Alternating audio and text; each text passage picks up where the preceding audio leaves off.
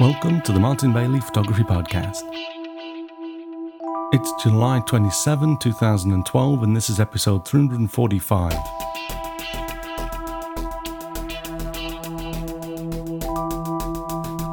It's been a busy week, hence the late podcast. Sorry about that.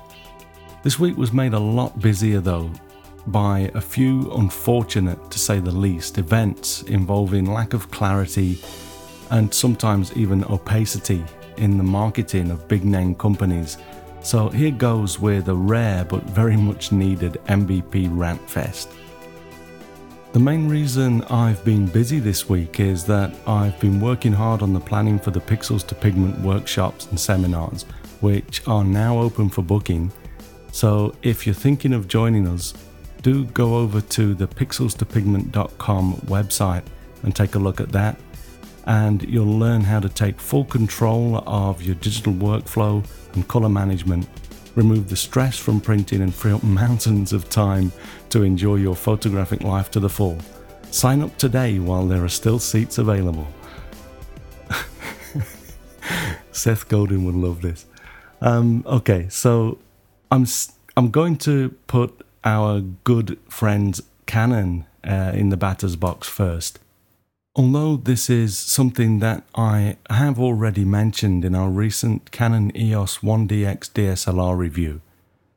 You might remember that pretty much the only negative comment I had about the 1DX was not about the camera but about the software, specifically the EOS Utility's lack of support on the Mac OS X 10.7 platform for tethered shooting with the newly added Ethernet port. I have since been to Canon Inc. offices for a different reason, but while I was there, I was able to meet with someone from the camera product line, and I couldn't help but mention this. I was told that they do, of course, understand the importance of the Mac platform and seemed somewhat embarrassed about the situation, but they said that there was nothing that they could do about this on this occasion. My main point to Canon was that I understand the complexity of software R&D processes. I worked in software development for 15 years, but when you can't provide support for something, especially a new flagship feature, it is common courtesy to let your valued customers know. It didn't necessarily need to go into the more permanent user manuals, especially as an updated EOS utility will be made available at some point. But a little bit of paper in the first few batches of boxes out of the factory telling people that EOS Utilities does not yet support Ethernet tethering would have been enough. They could have apologized, softening the blow somewhat, and guided people to a web page to check for updates or even sign up for an email notification when support was made available. I also know that it's policy with many large companies not to give out firm dates as to when software updates will be available, and of course it's against corporate policies to promise something that you possibly can't deliver. But I doubt very much that Canon will not be able to develop the necessary software to support Ethernet tethering on the Mac OS. If they weren't confident that they'd fix this with an update, they would have a much bigger problem on their hands with false representation, as it clearly states in the manual that all of the tethering features that you have when using a USB cable are supported over Ethernet. Okay, so next to the plate is Adobe. If you follow my blog and not just my podcast feed, you might have seen a post that I couldn't help but throw out earlier this week about why I have to dump the Adobe Creative Cloud. I'll paraphrase a little here, as it was quite a lengthy post, which I suggest you read if you are using the Creative Cloud and could possibly be away from the internet for more than 7 days. Basically though, I noticed that my Creative Cloud subscription payments were being taken from my credit card on the 10th of each month. And this triggered a connection to my leaving Ushuaia in Argentina on a ship down into Antarctica on November 10th this year. I started to wonder what would happen if I had no internet connection on that morning to authenticate my Creative Cloud license. I couldn't see any way to force the authentication or even tell if it had been carried out or not, so I called Adobe support.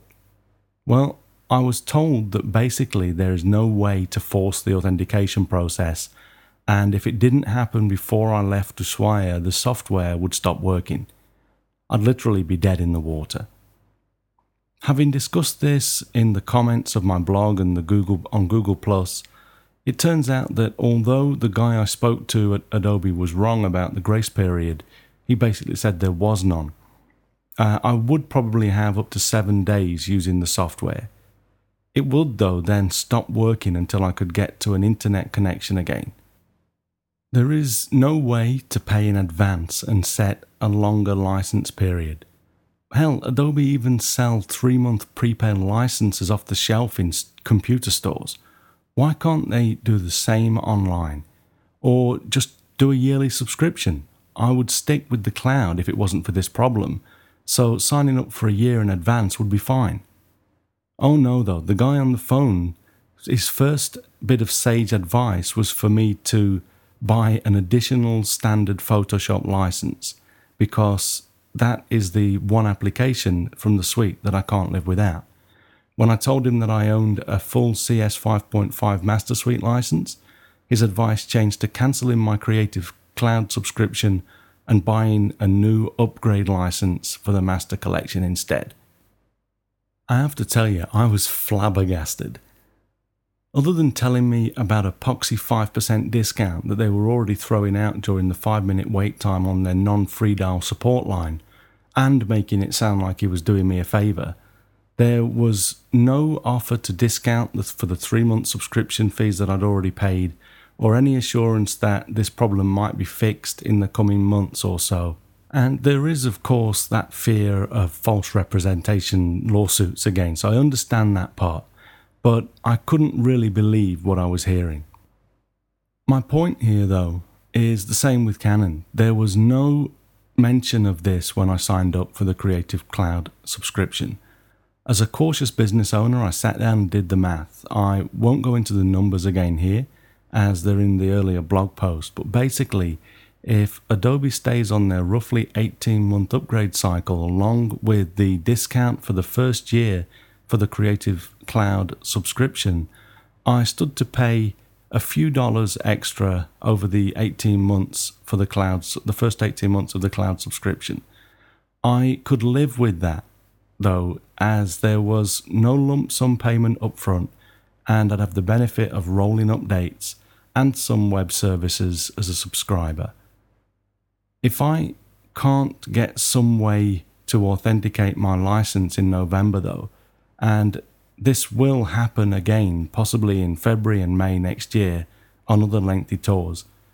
Currently, my only option is to dump the Creative Cloud and go back to the standard license. If I have to do that, I'll be asking for not only the poxy 5% discount, but also a refund of the subscription fees that I've paid so far. And I should reiterate that I love Adobe products and generally like the Adobe experience, but on this occasion, I think they've failed. If not in the implementation of the cloud, they sure failed by not providing this information up front. I did think about this possibility when I signed up for the Creative Cloud, but foolishly expected that a great company like Adobe would have all of those bases covered, and if they didn't, they'd have made it obvious on the subscription sign-up pages. I was wrong. Okay, so that's 2 strikes, and now Apple are on the plate. Having read about the new AirPlay mirroring feature that was released as a part of the macOS Mountain Lion 10.8 release a couple of days ago, I decided to finally buy an Apple TV box. I often show visitors photos and videos on my large TV using an HDMI cable, which I have to draw across the living room to my MacBook Pro or an iPad, which doesn't look great.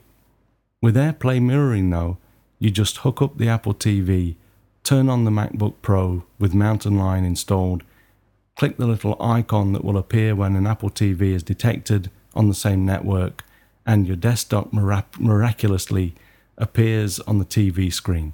Totally wireless, totally smooth. Or so I thought. I initially connected up my third generation iPad, which worked flawlessly. My iPhone 4 is one generation too old to support displaying the screen, but the music and videos, etc., all play flawlessly too over Wi-Fi. But for the life of me, I couldn't get my 18-month-old MacBook Pro to work. I can use AirPlay from iTunes, and the music comes out of the TV along with the album art, etc., but I could not share my screen. After a few hours of messing around with this, at 1 a.m. I posted a quick comment on Google Plus and went to bed. When I got up this morning, there was a link from a kind Google Pluser, Daniel Yates, alerting me to the fact that my 18-month-old MacBook Pro was one generation too old. I bought it a few weeks before the Thunderbolt versions were released, and AirPlay mirroring doesn't work with my hardware. I'd read through all of the blurb about AirPlay mirroring on Apple's Mountain Lion new features page, and all I'd seen was that it enables you to mirror the screen of a MacBook Pro to an Apple TV. I keep my eyes open for those little ones and twos next to words and read footnotes when I notice them, but I'd not noticed a thing. As I prepared for this podcast, I went back and I triple checked and finally noticed a little faint light grey 1 after the AirPlay title. And lo and behold, at the bottom of the page there was a footnote pointing out that AirPlay mirroring for that to work, you needed an early 2011 MacBook Pro or later. If I wasn't aware that the MacBook Pro line was updated after I bought my early 2011 model, I would have still been flummoxed. I imagine that most people know the difference though, so we'll let that drop. This little one was probably there all along, and I just didn't notice it. So I'll give Apple credit for providing this information, but they certainly made it easy to overlook. So I guess I can forgive Apple, assuming that this little one was there all along, but it sure feels like a crafty little bunt giving them enough time to scramble their way to first base, or maybe more like a steal while the pitcher's looking the other way. It's not at all bad in this case though, as I'd wanted an Apple TV anyway. Since learning about the compatibility problem, I'd resigned myself to the fact that it's not going to give me AirPlay mirroring from my MacBook Pro, but at $99, it's still a great little addition to my collection of Apple devices. It will enable my wife to rent movies easily when I'm not around, and I can still show photos and videos with home sharing because they're stored on my Mac Mini that I have turned on all of the time as a file server. For the sake of this rant fest though, the fact still remains that it was AirPlay mirroring that tipped the scales on both the purchase of Apple TV and the upgrade to Mountain Lion. It was this shiny new feature that pushed me that little bit further and prompted me to buy that little black box, and the well-camouflaged number 1 against the section header hadn't been enough of a warning. It turns out though, again a testament to the power of social networking, just as I was finishing up this post and ready to start recording, another kind G+er, Jeremy Hodges, came to the rescue with a link to an application called AirParrot that literally gives you the same, if not better, desktop mirroring from Mac machines via the Apple TV. And yes, it works with my MacBook Pro. It's $9.99 for a single license, so I tested it and bought it straight away. Brilliant. Thanks, Jeremy. I'll put a link to this in the show notes as well, because it really does work well, and I think they have a Windows version as well. So here's the crux of the matter. I know that all marketers are liars. Seth Godin told us all about this. It's the stories that they tell that make us want to buy things. But I, for one, am getting pretty tired of large corporations spouting about all of the nice new bells and whistles and often truly useful new features that they're building into their new products, but then hiding the conditions under which these new features will work, either behind a bit of a smokescreen or on some support web page that you have to be told about when you're looking for answers on long phone calls with support engineers. In 2 of these 3 cases, these major players had failed to readily provide information to their valued customers ahead of the purchase. It took me a whole morning trying to get the Ethernet tethering to work on the 1DX before I gave up and called support and heard that it didn't work. Canon's hands were tied in letting people know about this proactively. As someone with 15 years experience in software product development, I feel for them. But that doesn't help the customer that's just spent thousands of dollars on a flagship camera and lots of their own valuable time trying to see what they've done wrong. All Adobe can do, when I ask them about their major flaws in their new baby, the Creative Cloud subscription model, is ask for more money. Do you think that photographers, one of the major users of Photoshop, will always be within 7 days of an internet connection?